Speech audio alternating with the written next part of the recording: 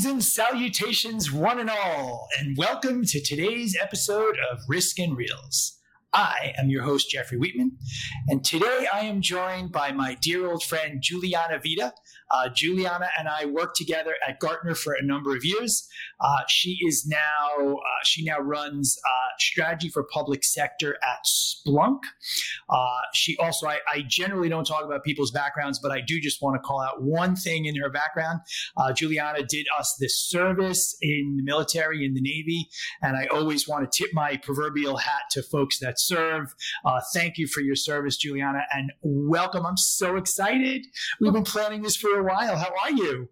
I am very well. Thank you, Jeffrey. And it was my honor and my pleasure to serve. So thank you for always being so respectful of that. Yeah. So just a real quick story. So Juliana and I worked at Gartner together, and it's a big company. There are lots of people we don't necessarily know. So I was chairing the security conference in National Harbor, and one of our keynotes was, now retired Admiral James Stavridis. And Juliana reached out to me and said, I know the Admiral, any way I can be involved. So we came up with this great thing. I got up on stage and I had my little notes and I start to intro the Admiral. And I said, you know what? I'm going to actually bring up someone who knows the Admiral much better. And Juliana came up, and Juliana had served with the Admiral, and it was so fun. He was so taken aback, and people loved it. Tons of people came up to me after and said that was so great. Mm-hmm. So thank you, and I'm glad, because that's how we became friendly, right? Which is awesome. Exactly. I mean, that's a huge conference, and I know that you were the chair of that conference for several years, and so for me, it was a great professional moment in so many ways. And the idea that you had to kind of have me surprise intro my first commanding officer as a young officer, that's what Admiral Stavridis was for me, was just like, I can't believe this is my life now. I mean, it was super cool. Yeah, it's that, having jumped from such a big company for me to, a small startup at Black Kite was a big change, because the exposure we had over there was like tremendous. Mm-hmm.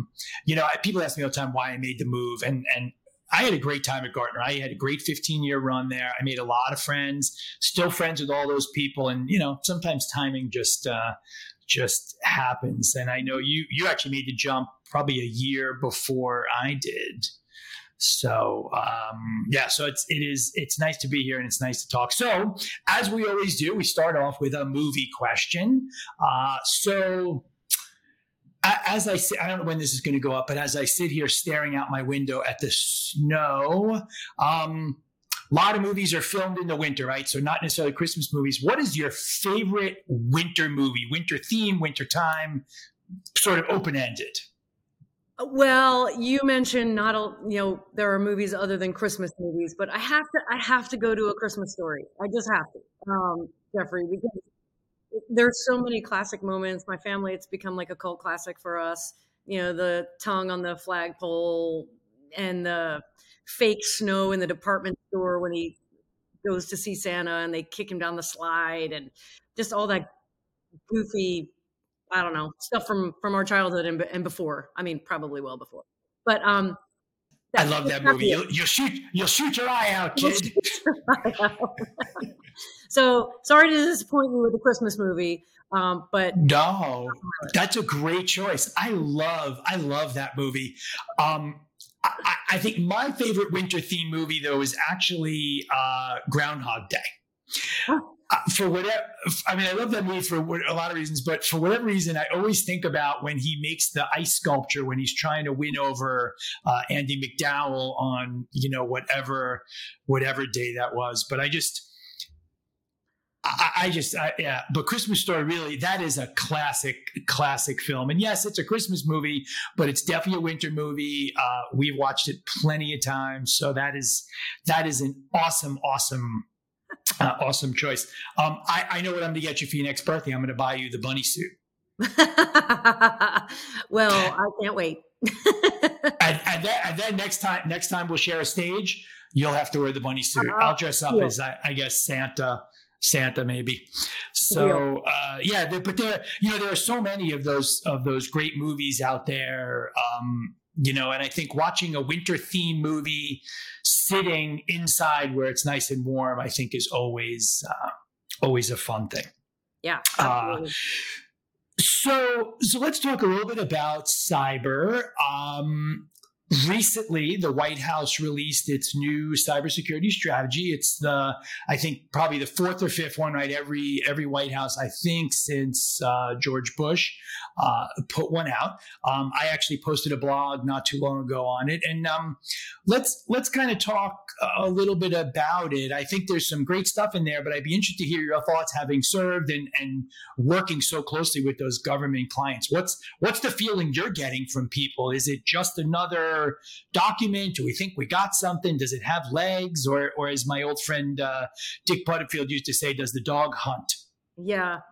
Well, I think it's more along the lines of, here's another top-down policy that will help us more when there's more implementation guidance, which will be coming. It'll be forthcoming. So it's not like, oh my gosh, this new strategy is out, and now we're all going to get all the funding we've ever wanted and all the support we've ever wanted for cybersecurity. That is not going to happen.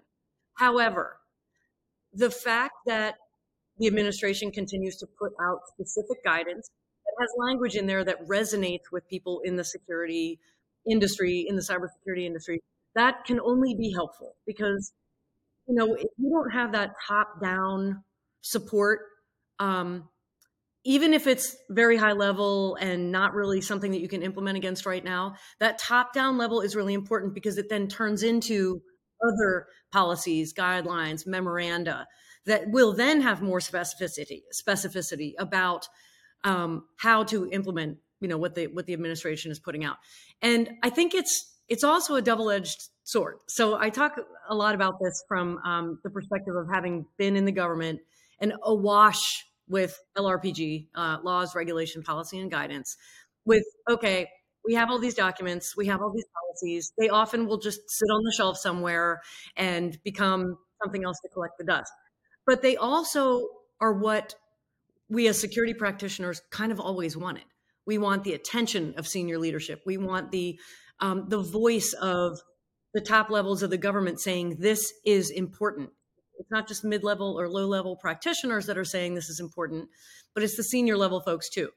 And you have to have all of that. You have to have top-down, you have to have bottom-up. In between is where the guts are. That's where industry gets involved. That's where we can be most helpful. This as a vendor, to just go making broad comments about, hey, government, we know you have these problems and let me help you, is not nearly as helpful as specifically, here's where we can help. Because there's so many vendors in the space. So all of that to say, the guidance is very helpful. It is encouraging for people in the security space to say, see, this still is important. In fact, it's even more important than ever. But the devil will be in the details, and the implementation guidance will follow. And that's where people will actually be able to make puts and takes, and where they spend money and where they make investments about the technologies that will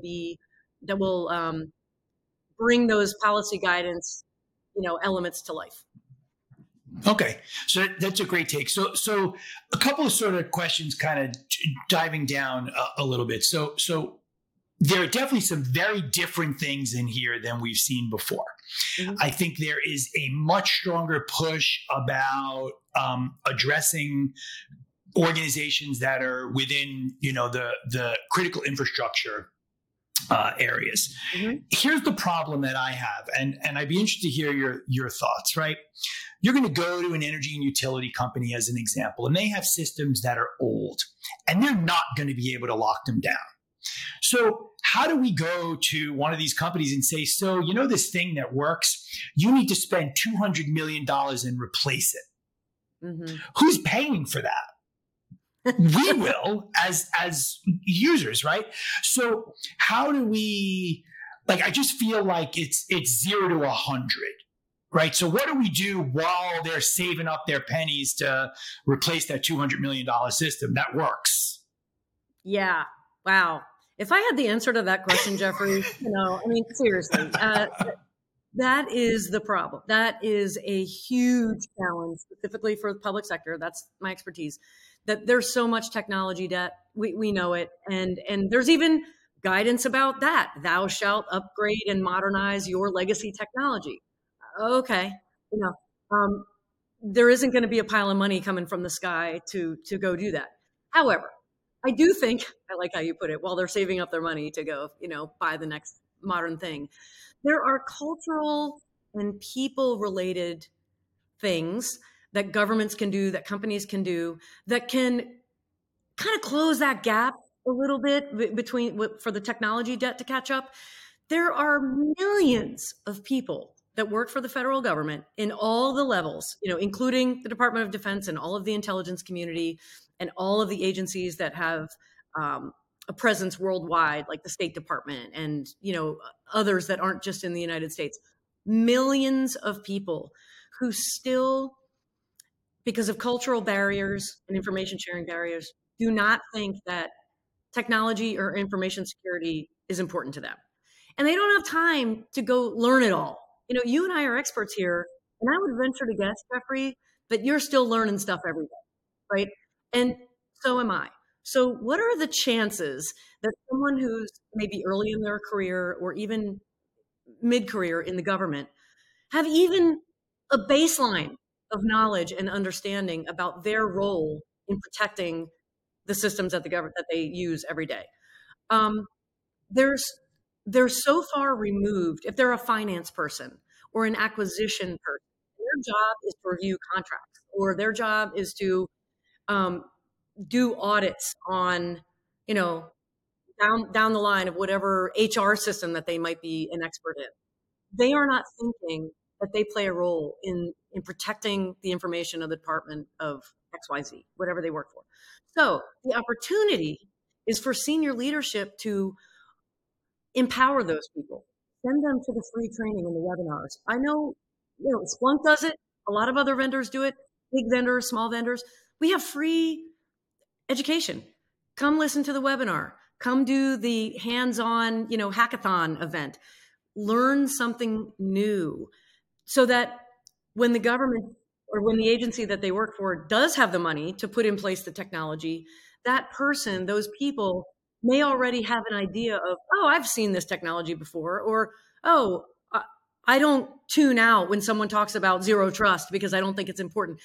Raising the level of education and awareness of the entire workforce is just as important, I would argue, right now, as turning a switch on and ripping and replacing that old technology with the new stuff. Because there's just, technology is moving so fast. To wait until the tech is in place, until you actually empower people to use it, is way too late.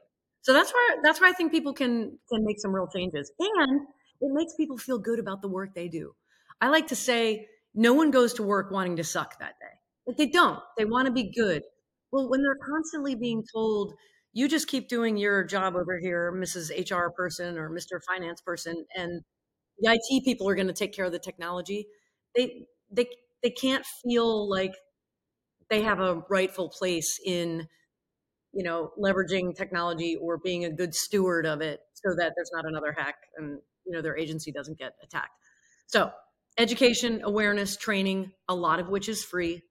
That is where the government can get immediate results right now. Okay. Interesting. So I think you said a lot of interesting things there, but I just want to pull a little bit on the sort of process and people element, right? I think the tendency is always, well, what tool can we buy? When in fact, we know that tools are there to enable people and process, right? Mm-hmm. So, hiring people has been a big challenge. We've actually talked about it with a couple of other guests, and I was actually at an event in New York yesterday, and they were talking about the difficulty, and I think there are a couple of challenges there in the people side. Number one, I think there's not enough people, but more importantly, I think there are opportunities to pull people from other areas that we are ignoring. I think there's a lot of, you and I have talked about this, and we work together in the DEI group at our former employer. In my opinion, there are not enough women in cybersecurity. There's not enough diversity, not just from a racial perspective, just from a cultural, from a background perspective, we know the government tends to be sort of monocultural in a lot of ways. And I think, because you were in the military, they want checklists still. And we've been trying to move them away. Ever since RMF came out, which I thought was a great framework, that we just have to wait for a lot of people to retire because they want the checklist. They want to cover themselves. So how do you see not just the government, but folks in critical infrastructure that are covered? How do we address the human problem?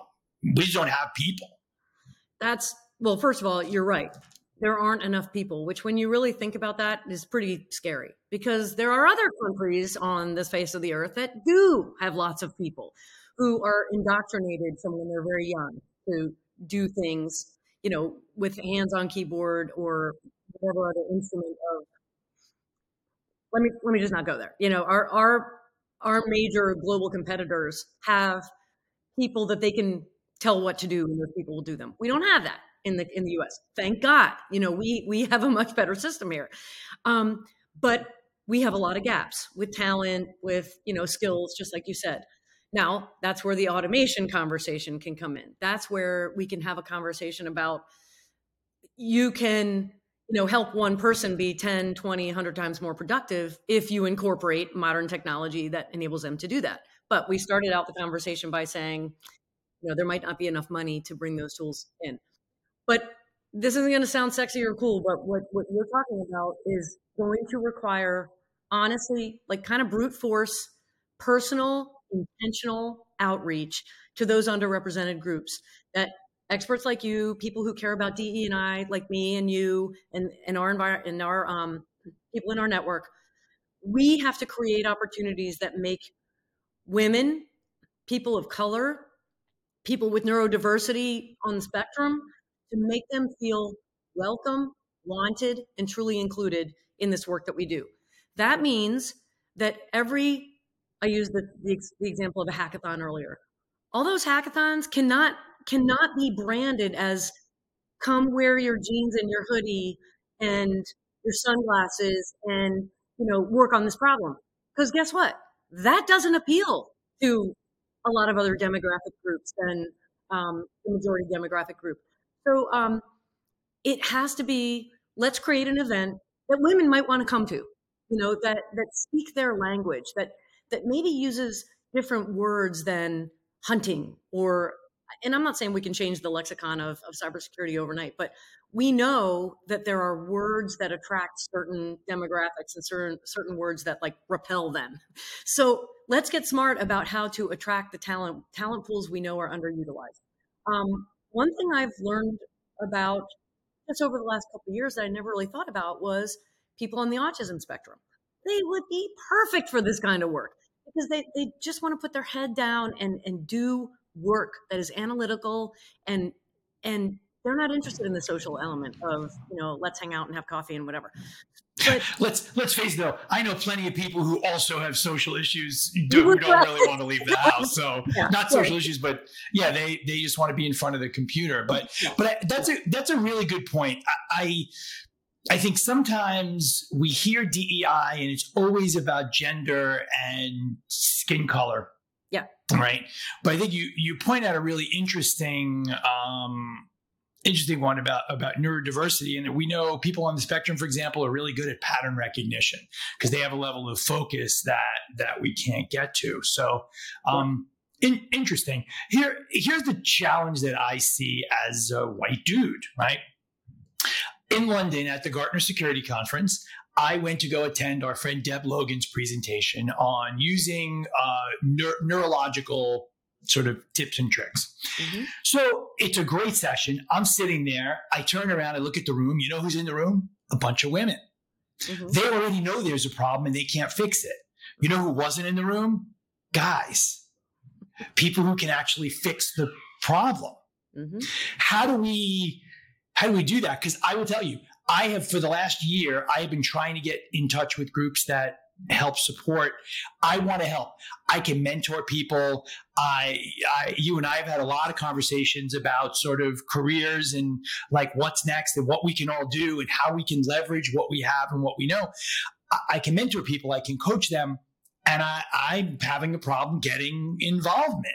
I mean, even the DEI group at Gartner, it was like me and Andrew and a couple of people who show up, and it was a bunch of amazing women who aren't in a position to change the status quo. So what do we do? How can I help? I want to help. Well, I think it's kind of the reverse of what I just said about us reaching out to underrepresented groups. If there's an event, like you probably kind of knew that when you went into Deb Logan's session, you might be one of the only white dudes in the room. Maybe you probably thought, oh, okay. Well, knowing that, maybe you could have reached out intentionally to a client or a peer or one of your former Gartner analyst buddies and said, hey, I'm going to go to Deb's session. You want to come with me? Or, you know, I know you're active in LinkedIn, and women are often calling out their male allies, the men in their lives that are supportive. Reach out to them and say, hey, bro, I'm going to this event, and I think we need more men in the room. Would you come with me? So I think it's a two-way street there, that we all can do a better job of just taking our engagement to the next level and bringing in people who we see out in the environment, engaging and sharing great content and being supportive. And when we have an opportunity to go to an event, let's bring them along. And then they tell two friends and they tell two friends and so on and so on. It's not going to fix the problem tomorrow, but you are on the exact right track of all of those women in the room. Of all of those women in the room, likely most of them are not in the position and don't have the power to do anything other than get more educated about a topic they're already pretty familiar with. So it's on all of us. Reach out intentionally, each one teach one, whatever quip you want to use. But that's what I would suggest. You know a lot of really influential people, Jeff, and I would say use your powers for good. I'm not saying you don't. I'm just saying. No. You know what? You're spot on. I maybe am making the mistake of observing the problem and admiring it and not. All right, I like that. So next time I'm gonna drag some of my bros with me. So all right, excellent. So let's kind of circle back, because there are a couple of other things in the new cybersecurity strategy that I thought were interesting. One was the concept of pushing responsibility back on the hardware and software companies, right? So you work for a company that is not small, right? So you're probably in a better position to be able to make sure that everything is spot on. But there are lots of companies out there that are smaller and don't have, 200 people in their dev team or their QA team. How do we do that? So I think in theory, it's a brilliant idea, right? But in practice, how do we do that in an even-handed way so that the smaller companies can function? Yeah. Right. And how do we know what's good, right? Because no code is ever going to be perfect. Yep. So where does the level of blame go in that particular thing? Because I think it's a great idea. Yeah. Well, another great question I wish I had the answer to, because I'd be a bazillionaire, whatever. But a couple things that I think could work. And that is, this was a concept that was unfamiliar to me before I joined a software company. And that is the concept of selling through the channel, selling through larger companies that we partner with, because they have a broader reach than we do. You're right, Splunk is not small. It's also not a behemoth. There are a couple of them out there. I won't name them. But even they want to expand their reach with more customers. So how do you do that? You find a channel partner who has relationships with other client bases or other vendors that you can be better together with. So I think that's one way. Now, I can't speak for every other vendor, and I can't speak for every small company and how expensive that is for small businesses. I don't know how difficult, but I would imagine that the same kind of structures that exist in the partner and channel ecosystem and the government, quite honestly, because there are public and private partnerships that are gaining more ground today than there ever were before. And thank God for that, because the government cannot do it, not even close to on their own. They need industry to come along. So hence the public and private partnerships. That is somewhere where I believe companies of all sizes are welcome to engage, because there's an awareness that even at strong, tech companies with brands like Splunk that have been around for a while, even we don't have all the answers either. And every element of tech or cybersecurity is not our niche. It is not somewhere where we're going to invest.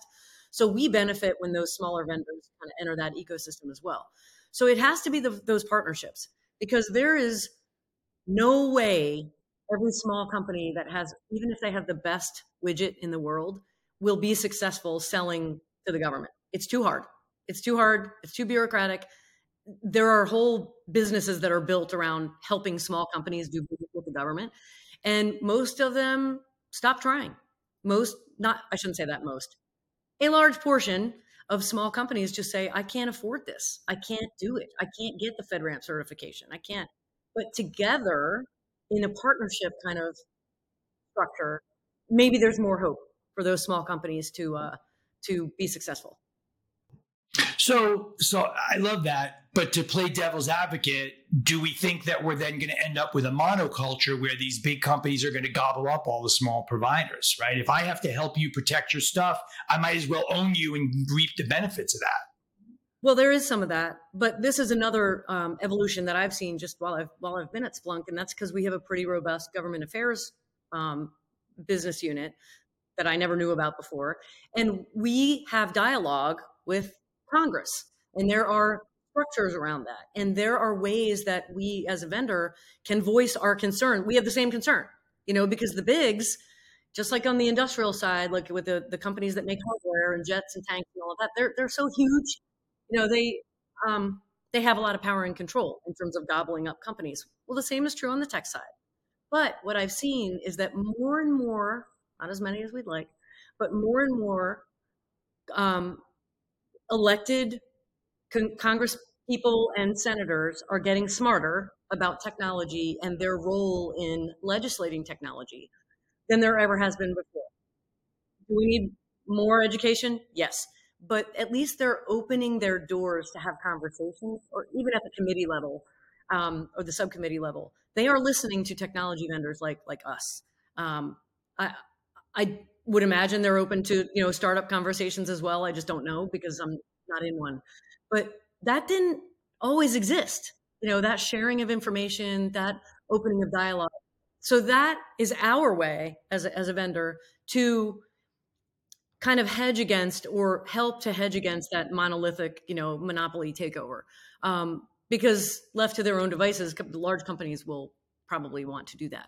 So there are ways for us to vocalize, why monopolies are a bad idea, and behemoths just scooping up a lot of small companies is a bad idea. And I think we just have to keep leaning into those opportunities and talk with legislators when they give us the open door. Right. Yeah.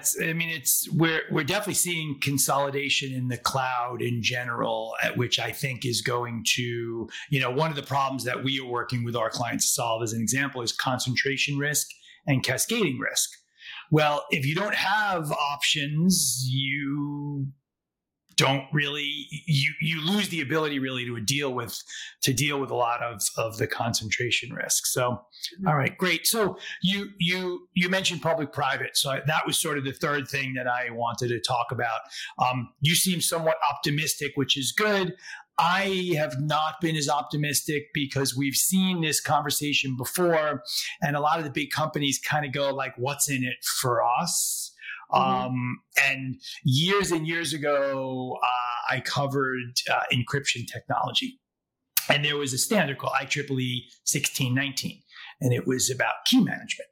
And every vendor in the space said, "Oh, we'll be happy to manage everyone else's keys. Oh, you want to manage my keys? Not so much." Yeah. Right? So it seems to me that a lot of these things, it's very difficult because people don't want to give up control, right? They don't want to open their raincoat, as it were. So you seem optimistic about the public-private. You gave some alluded to some examples. So where are you seeing public-private actually be good and bringing value as opposed to just more headache? Ukraine. I'll say that unfortunately, and this is the case with many things, right, Jeff? It takes a crisis to open up, break through some of the paradigms and some of the barriers that have existed. It doesn't always work out, but when something bad happens, people rally together and they want to do good in the world. And I would argue that the war in Ukraine right now is one of those burning platforms where there are vendors coming together, with government to share more than they normally would, because it's the right thing to do for this country that's been overrun. And has a leader like I don't think we've seen, in modern years that people want to get behind. That's just personal because I know Splunk is involved in some of those conversations, so I know that we are involved. But I think that's an example of if we can use that to show we're better together sharing information than if we keep protecting, like you use the key example. Well, I'm not going to share my key. Well, then guess what? Stuff like 9/11, the cyber and the all the cyber attacks that are going on around the world that happen because of lack of information sharing, they're going to keep happening to us. And nobody wants that. Nobody wants that. So maybe this time, Jeffrey, we can get everybody behind, hey, look, if we come together, we can actually support this horrible thing that's happening in the world that is not right, is unfair, is killing people and all that. So that's my one example.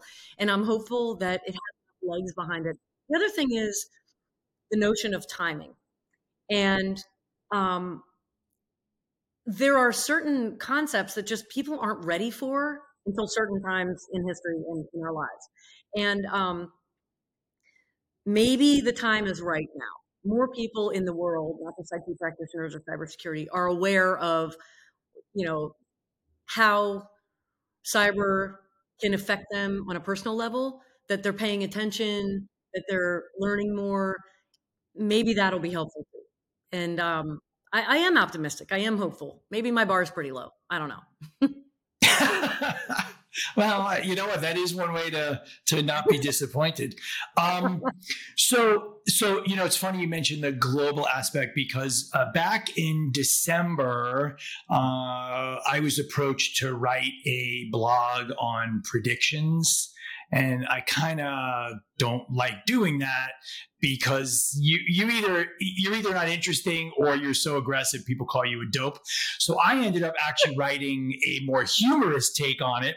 And one of my predictions was that we were going to see a global cybersecurity regulation. And what's funny is we're actually starting to hear buzz around that.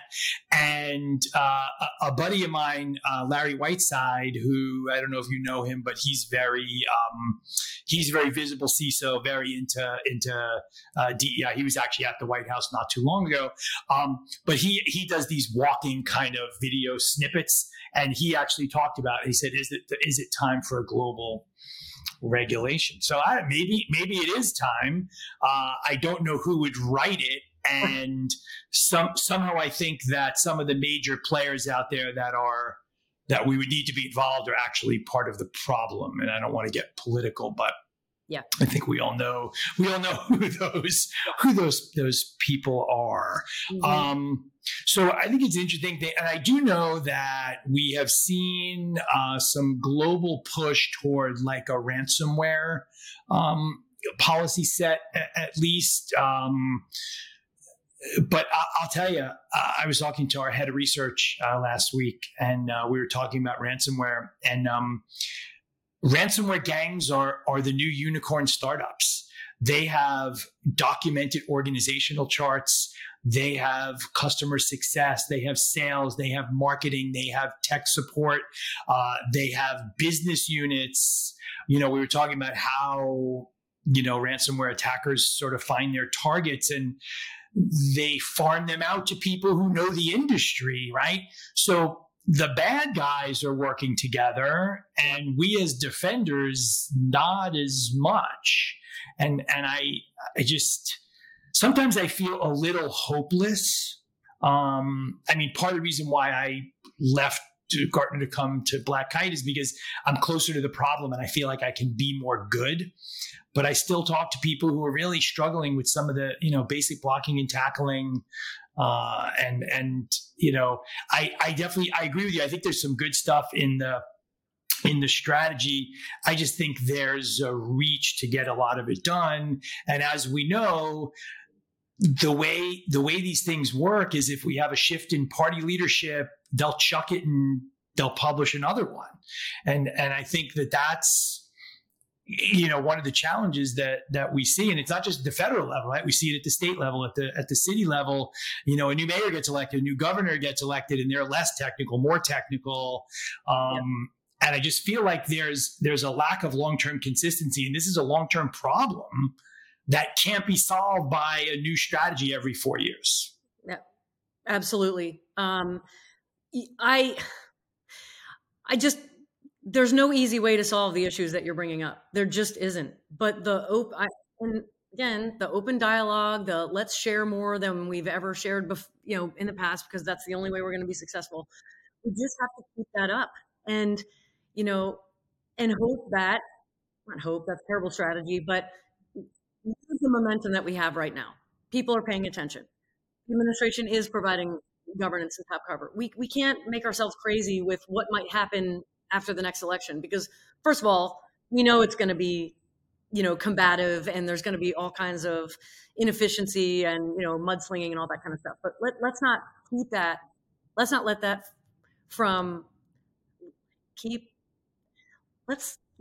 that get in the way of creative solutions and partnering while we have the opportunity to do it. Because it is the right thing to do. And our adversaries are out there kicking our butts in so many ways that we've got to do something different. And that joining together is the way to do it. One thing that kind of comes to mind, Jeffrey, I think, is talking to non-technical people about why this is important can be hard to do. So you use stories and analogies. And, I kind of brought up real briefly the issue about Ukraine. You only have to share a little bit of information with people about how important the cyber environment is to Ukraine's success to get people going, oh, okay, I see why this could be valuable. But another one that another colleague of mine shared with me recently is an example he uses about playing poker. I don't know if you play. Are you a poker player? I know how to play poker. I am too emotional to actually gamble because I'm too emotionally invested in those things. Yeah. I play poker. In brief, I'll just be real brief about it. The idea is that there's cards that are put on the table that are community cards. Everyone uses the same cards that the dealer puts out. But what you have in your hand, your cards in the hole, are the cards that only you see. So you're making bets or taking risks and thinking about what other people are likely to have based on how they're betting their money. Well, sometimes there are people at the table who are in collusion with each other, and they are giving each other signals about what cards that they have. And, they have an advantage because they are sharing information that the rest of us need and don't have. So I kind of liken that to, not that we want to talk about us being in collusion with each other, but your chances of winning, taking the pot, winning the game, whatever, they go way up if you know what all the other cards are that everybody has, right? And so that's the teaming. That's where we need to be sharing information with each other, because our adversaries are in collusion at the table. They are there to take our money and take a lot stuff that's more valuable to us than money. And we have to think of it that way. We've got to start playing together. And if we don't, we're just going to be the schmucks that keep getting our money taken away from us. And, changing the rules of the game, not to be illegal or unethical, but stuff that we can control, the trusting other government agencies, for example, trusting other companies that you might have partnerships with. Like, let's actually lean into that and share. And yeah, maybe it'll hurt our pocketbook in terms of market share or who we sell to, but that's not as important as being able to help the world be safer, for everybody, at least in my opinion. I'm with you. I want to help people be better, and I do think there's a little bit too much sort of cutthroatedness, if that's a word. I don't think it is, out there. And I think, but it comes back to the whole standards thing, right? If everybody worked together on one set of standards, everyone would be better off. And I don't think it would negatively impact anybody's market share. It would actually force people to actually execute. What a shocking idea, right? Let's actually reward companies that execute well and have good products rather than the ones that are holding extra hole cards. I love that poker metaphor. I did go to a casino last week and sit down at the blackjack table, and I lost $60 in like 3.5 minutes. So not a very good gambler. Yeah, I had my buddy and I sat down. I had blackjack the first hand. I was like, ooh, and then I hit 20, and the dealer had 18. I went, ooh, and I didn't win another hand until all my money was gone.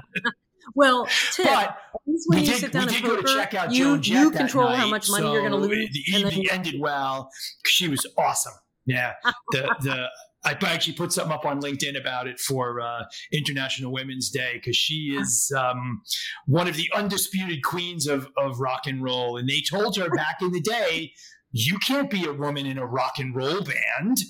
And she showed them. She's in her 60s, and she's still out there rocking and rolling. So yeah. Okay, so one last question before we do our wrap up.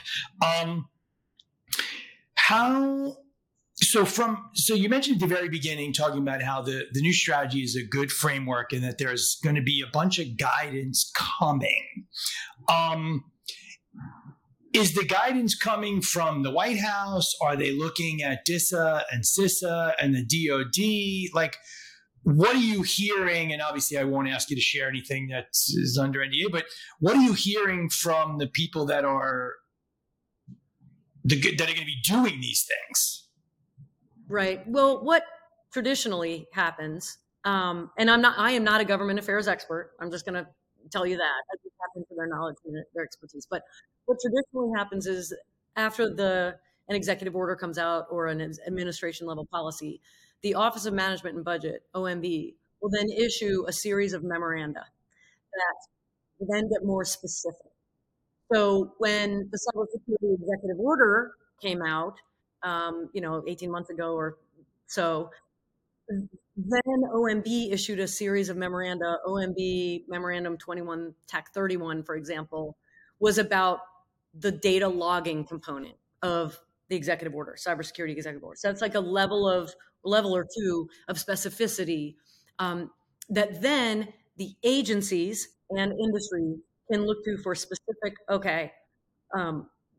you have to log, maintain your data logs for this period of time, or it's very, very specific. And that's stuff we can take action on. Those are the conversations we can have as a vendor with our customers about, take this high level guidance and let us help you with this data logging piece. So, and that was just one of the memoranda that came out subsequent to the executive order. So my guess is that's what's going to happen next. And then every agency can then, they have their own strategy document that they will incorporate pieces of the national cybersecurity strategy into their document. So that's what happens next. I can't speak for every department because I just don't. But that's generally. Are we going to be able to make any substantive progress before the next election? Because we may have an administrative change, and if we do, I feel like so much of what gets done then gets backed out when there's an administrative change. But I get your point. But a lot of what's in the cybersecurity new policy isn't new. It's just new in policy. So it's people who are already working on the things. I'll use zero trust as an example again, just because that one is a term that is coming out in legislation, and that we're not. This isn't like, oh, hey, zero trust that just showed up on my in my inbox yesterday. No, it just adds. I'm sorry, I'm not familiar with zero trust. I hear this is the year of PKI though. That's what everyone's saying about PKI. Yeah, that new thing. So that's people are already working on these issues, already delivering capability that aligns with the what's outlined in the strategy. It just adds that layer of authority, and legislation that's required for a lot of organizations to actually take action. So, not a whole lot new. If you read through it, you're not going to see stuff and say, "Oh, wow, they just educated me on a bunch of stuff," because you're an expert in this field. So yes, there'll be changes after the next administration, but I wouldn't say they're earth-shattering because progress is already happening along a lot of the elements that are in the strategy. All right. Awesome. So we are about out of time. I want to thank Juliana for joining us. Let me give you a quick recap and then I'll kick it back to you for any final thoughts. So favorite winter movie, Christmas Story. And as we're sitting here, you know what? I changed my vote. I am with you. Christmas Story is the one. Public-private partnerships are definitely really, really important there. And you're definitely seeing some good movement there. I need to be more part of the solution for DEI, and I am going to take that as some homework. I have always been a big fan of that work, and I do think I can probably do more. So I'm definitely gonna do that. And Juliana thinks that we're actually going to start making some progress with cybersecurity, and I hope that she is correct. Any final thoughts, my friend? Keep going, Jeffrey. Keep being out there and having different conversations than everyone else, because there's a lot of noise, and the more creative you are, the more people are going to listen. So thank you for having me be part of that effort and part of that journey. It's a pleasure to be your friend and your former colleague, and keep rocking. Awesome. All right. Thanks, Juliana. This has been another episode of Risk and Reels with our guest, Juliana Vida. Stay safe, stay healthy, stay secure. Weedman out.